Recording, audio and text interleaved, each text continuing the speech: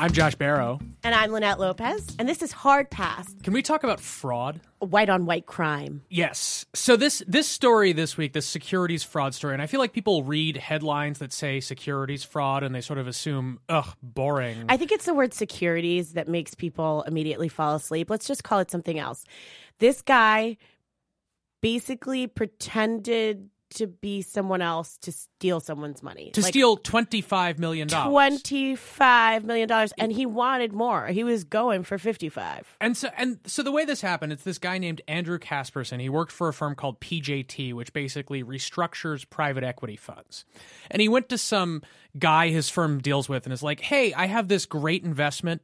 Can you send me $25 million from the foundation that you manage money for? So the guy sends $24.6 million from the foundation. Plus, a charity. Right, a charity. Plus $400,000 of his own money to put in an investment that this guy who's been charged, Casperson, according to the complaint, he described as, quote, offering private equity returns 15%, but without the risk. No risk. I have a lot to say about this. And one of the things I have to say is once I was talking to the former Secretary of the Treasury of the United States of America, Tim Geithner, and I asked him what the next financial doom machine was. And he looked at me and he said, it's any investment where people promise amazing rewards with no risk.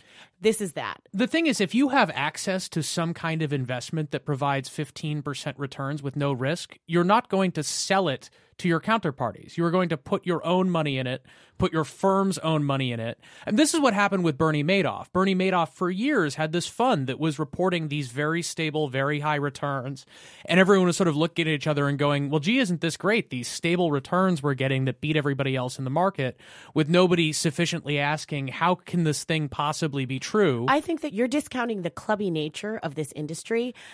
The headline of Bloomberg's story about this guy was banker accused of $25 million fraud arose from gilded legacy. That means he was selling this to a friend, somebody with a similar background as him. In fact, it was a foundation that worked for a hedge fund. And the guy who gave him the money also had enough to give him $400,000 to kick in of his own stuff.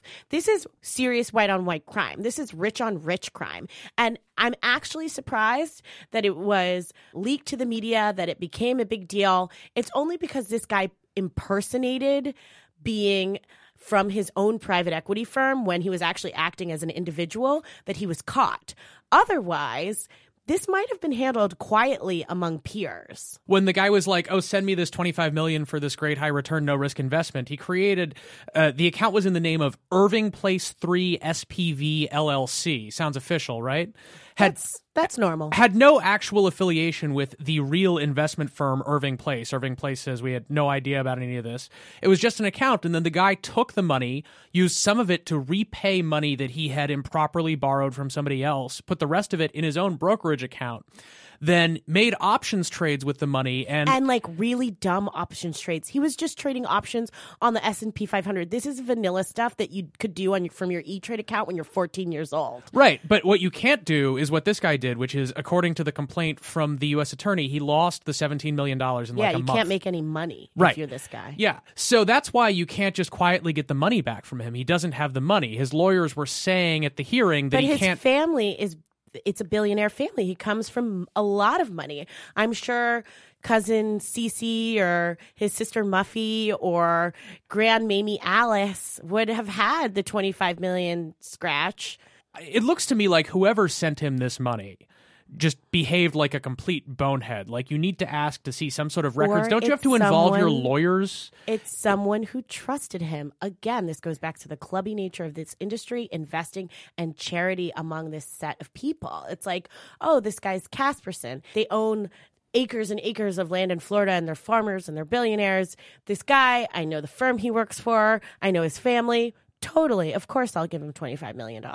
Is that a mistake? I mean, obviously, in this instance, it was a mistake. But so I guess my question is this part of a broader culture on Wall Street where people are making big mistakes because they're not checking up on either their friends or people who are in... Yes. Hello. Look at Valiant. Look at SunEdison.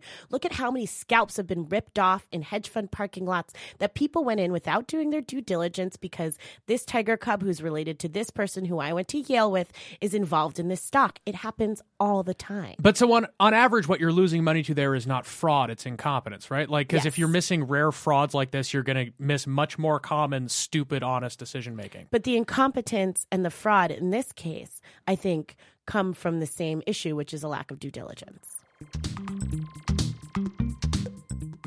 Hard Pass is produced by Ben Riskin. Our cover art is by John Fulton, and the music you are hearing is by Aaron Leader. We are distributed by Acast.